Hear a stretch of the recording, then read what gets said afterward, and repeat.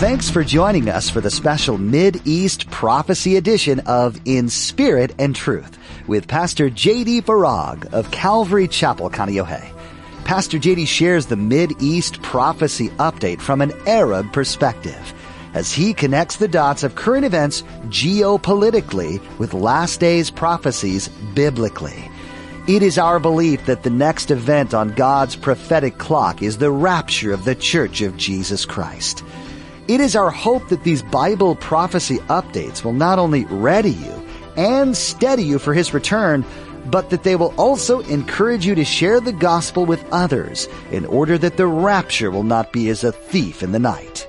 Today, Pastor J.D. says that because of what Jesus did for us on the cross, we have the Holy Spirit within us. When Jesus said He was leaving this earth, many people were scared. Jesus went so that you can not just have God by your side. Now you can have Him live through you. All you have to do is believe and He will enter you. Now, don't forget to stay with us after today's prophecy update to learn how you can become a Facebook friend or watch the weekly prophecy update on YouTube. Now, here's Pastor JD with today's prophecy update as shared on August 27th, 2023. I'd like to ask and answer the question of, what would I do if I knew the pre-trib rapture was about to happen? Please hear me out. Perhaps better asked, what would I do that I'm not doing if I knew that the rapture was about to happen at the appointed time? Now, I realize the obvious answer, at least in part, in some measure, would be something along the lines of, well, I'd want to be found faithful doing whatever it is that I could while there was still time to do so. But this is a question that I am keenly aware can be easily misunderstood, so let me hasten to say that I am in no way suggesting that one stop what they're currently doing. Let me explain. I'm not suggesting one quit their job and wait for the rapture. Rather, in some cases, it's actually the opposite that's true. It may very well be that the Lord has you working that job, building that house, or planning that wedding for such a time as this. The question isn't so much what would I do differently as much as it is what would I do now as we see the day fast approaching now. Example, is there someone I would call or write right now instead of waiting? Or are there certain preparations that I would be making in anticipation of that which I knew was about to happen, namely the pre-tribulation rapture of the Church of Jesus Christ? Now, for those asking the question of why I'm going in this direction, let me simply say there are several reasons that this is on my heart, has been on my heart, and also explains why it is that I seemingly talk about this every week. There is coming a week where I won't talk about it, by the way, because I won't be here to talk about it, because it will have already happened. And you better not be here either. No, but several reasons. Chief among these reasons is, and please hear me out on this, I'd rather do it now and not have the rapture happen than have it happen and not do it now. Can I rephrase this and maybe pose another question? And I want you to think it through. What do you have to lose? In other words, what do you have to lose by doing it? Whereas, what would you lose by not doing it? Would you lose that opportunity that the Lord had presented to you? You know, those divine appointments? You could have never scheduled them. In fact, if you had scheduled an appointment, it would have probably got rescheduled and then rescheduled. And then eventually it just gets canceled. You ever had those times where you run into somebody and it's a divine appointment and you know it's a divine appointment because there's no way, and it's kind of like, wow, this is a divine appointment. I could have never scheduled this. In fact, I wasn't even supposed to be right here at this right time. I was actually delayed, ended up having to go there, then there, and ended up here. Now I know why. That's called an opportunity. What kind of an opportunity? Oh, it's an opportunity to reach the lost. And this certainly has application to reaching the lost while there's still time, but it also has application to encouraging the saved at this, the end of time. There are many who are very battle weary right now in this, the last hour of human history as we know it. And that's why it is that when you talk about the rapture of the church, it should have the effect of settling your heart and encouraging you. That's what Jesus did. Wait, Pastor, are you saying Jesus talked about the rapture? You better believe he did.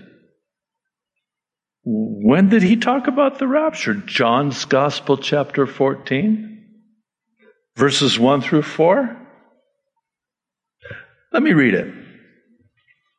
And I want you to pay particular attention to the first part of verse 1.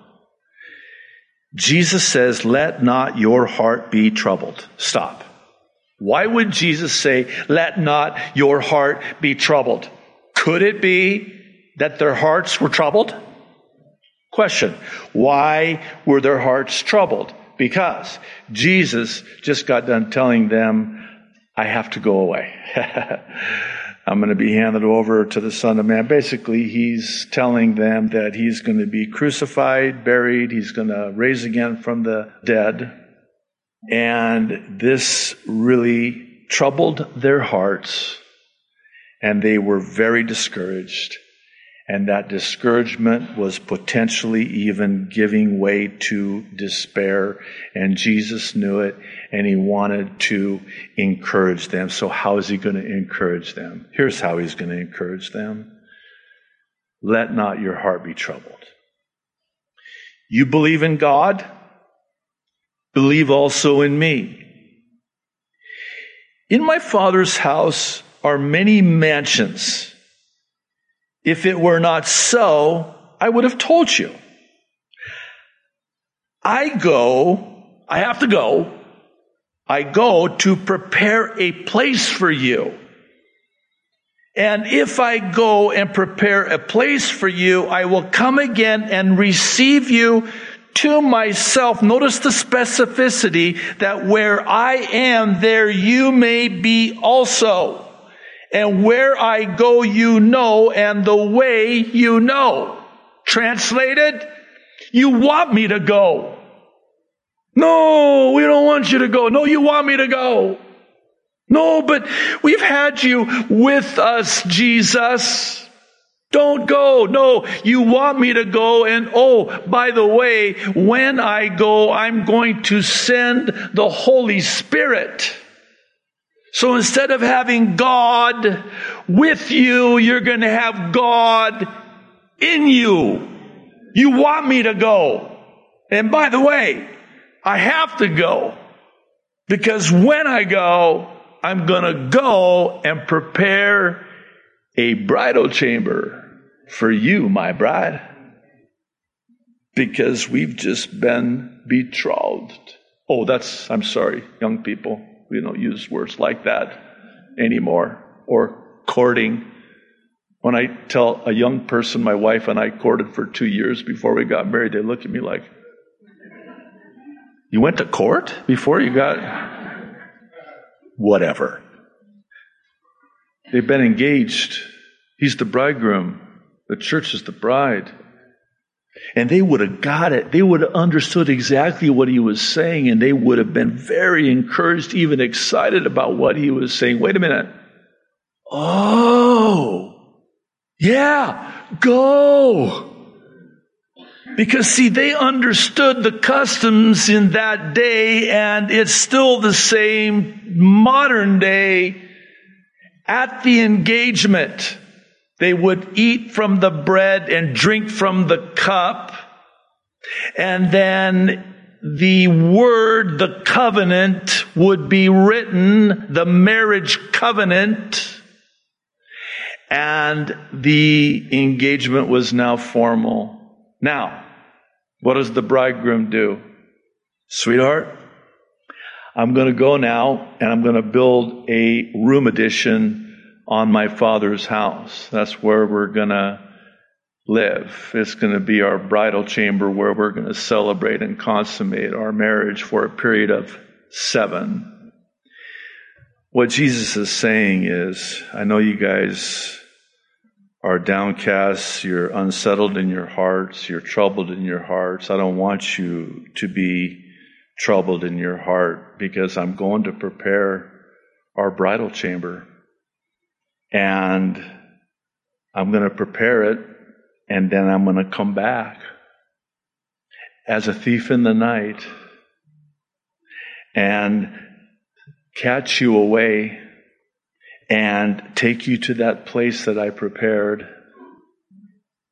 And we're going to celebrate for a period of 7, the number of completion. And then after the 7, the completion, the consummation of the marriage, we're going to come out and we're going to have the wedding feast of the Lamb. He's trying to encourage them. This is the rapture. No, it's the second coming. Excuse me. I go to prepare a place for you. And if I go to prepare a place for you, wait, where's the place you're going to prepare? Oh, it's in my Father's house. Oh, it's up there. Yeah.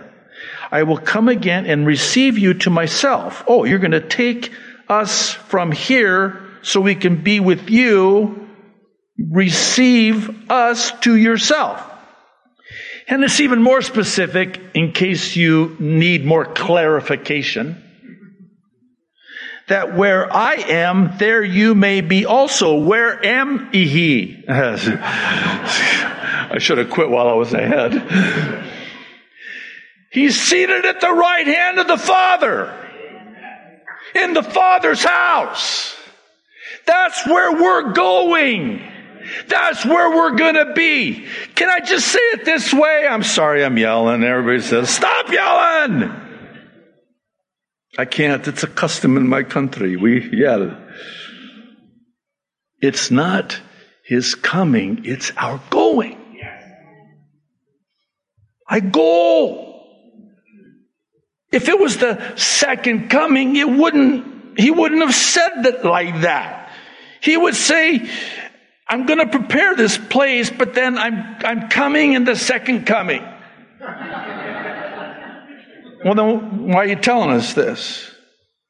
No, I'm telling you this because I'm going to come again and receive you to myself, that where I am, there you may be also, in my Father's house, in this place that I prepared for you as my bride. Okay, Pastor, You're all fancy Nancy today, aren't you? Can you support this hermeneutically? That's another big word. Makes me sound more intelligent than I am. It just means Scripture, interpreting Scripture. Hermeneutics. 1 Thessalonians 4, verse 15. Again, pay particular attention to the first part of verse 15. The Apostle Paul, by the Holy Spirit, writing to the church in Thessalonica, says, according to the Lord's own word. Did you catch that? Wait, the Lord said this. Yeah. So, Paul, about what you're about to write to us is according to what the Lord's own word was. Yeah. Well, what is it that you're going to tell us according to the Lord's own word? We tell you, according to the Lord's own word, that we who are still alive, according to the Lord's own word, who are left till the coming of the Lord, will certainly not precede those who have fallen asleep, speaking of death. And here's how it's going to go down. Better said, go up. Verse 16. For the Lord himself, according to the Lord's own word, will come down from heaven with a loud command, with the voice of the archangel, and with the trumpet call of God. And stop right there for just a moment. Parenthetically, let me just insert this.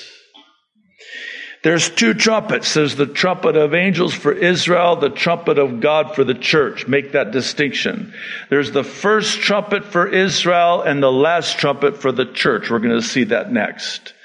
Make that distinction. A lot of guys get into a lot of trouble, especially when it comes to the sound doctrine of the pre-tribulation rapture, because they get all twisted up into a trumpet pretzel.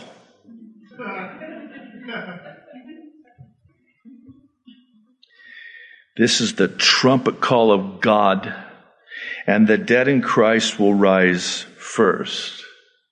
This is their bodily resurrection. After that, we who are still alive and are left will be caught up. We're going up. In the Greek, it's harpazo. In the Latin Vulgate, it's rapturus, transliterated rapture. We're going to be caught up with great force, raptured together with them in the clouds that rise first in the bodily resurrection to meet the Lord in the air. And so we will be with the Lord forever. And then he says this, verse 18. Therefore, whenever you see a therefore, you have to ask yourself what the therefore is there for. Encourage each other with these words. Now, just stay with me. If the rapture was not before the 7-year tribulation, would or could or should Paul say what he says in verse 18? It wouldn't make sense, right? Because we know what happens in the 7-year tribulation. And please, for those who have played fast and loose with the first half and the last half of the tribulation, it's a 7-year tribulation. Could you imagine the Apostle Paul saying, I sure hope you don't get beheaded for rejecting the mark of the beast, and I sure hope you don't die, and because a lot of the population of the earth is going to die in the tribulation, and it's going to be just unspeakable horror, the likes of which mankind has never seen. Therefore, encourage each other with these words. No. Encourage one another because our hearts are troubled. Let not your heart be troubled. Be encouraged because the trumpet call of God is going to sound, and the dead in Christ will rise first. All your loved ones that died in the Lord, absent from their bodies, present with the Lord, they're going to get their new bodies, and you're going to see them again.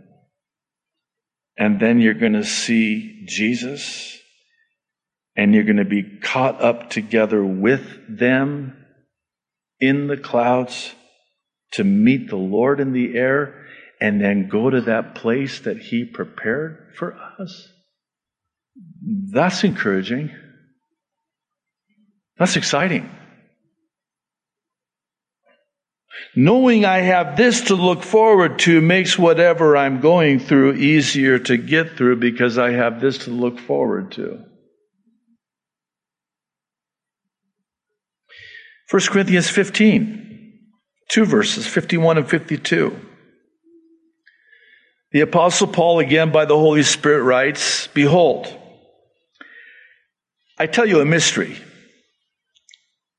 We shall not all sleep," again speaking of death, "but we shall all be changed in a moment, in the twinkling of an eye." That's not a blink. "At the last trumpet," there's that trumpet. "For the trumpet will sound, and the dead will be raised incorruptible, and we shall be changed." Putting off, as one translation renders it, putting on the incorruptible, putting off the corruptible. Translated, we're getting new bodies. That alone. Especially for people like me, I know some of you bear witness with me when I say this. This body's got a lot of miles on it. That's the car guy again. I'm getting a new one.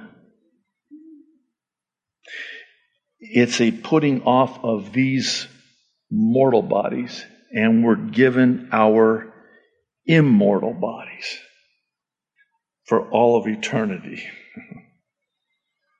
at the rapture. Okay. We have a problem. What's the problem? The problem is, Pastor, you're doing it again. Because what you're doing is you're getting people's hopes up, and then if it doesn't happen now, they'll fall away. I don't mean to sound mean when I say this, but I say this nonetheless. If that happens, it speaks more to one's spiritual immaturity.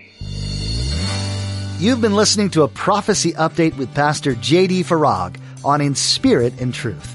Thanks for tuning in to study the Word of God.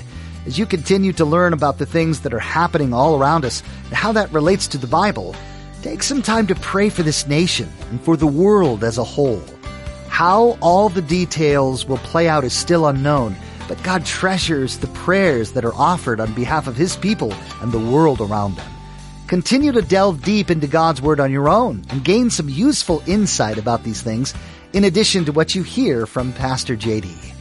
Are there some things that you heard today that really touched home in your heart that you'd appreciate some prayer over? We'd be honored to pray for you. Let us know what those requests are by going to jdfarag.org and then fill out the form under Contact. Once again, that website is jdfarag.org. You can also find us on social media. You'll find links to Twitter, Instagram, Facebook, and YouTube on our website. And we encourage you to follow them so you can stay up to date with all that's happening at Calvary Chapel Kaneohe and In Spirit and Truth. If you're wanting to access these things on the go, we have a mobile app that's available for iPhone and Android users. Just look under the Resources tab. That's all we have time for today, but thanks for joining us. We look forward to our next edition, where you'll get the opportunity to hear more insightful things about the days that we're living in and how that intersects with what's been predicted in the Bible. Join us again here on In Spirit and Truth.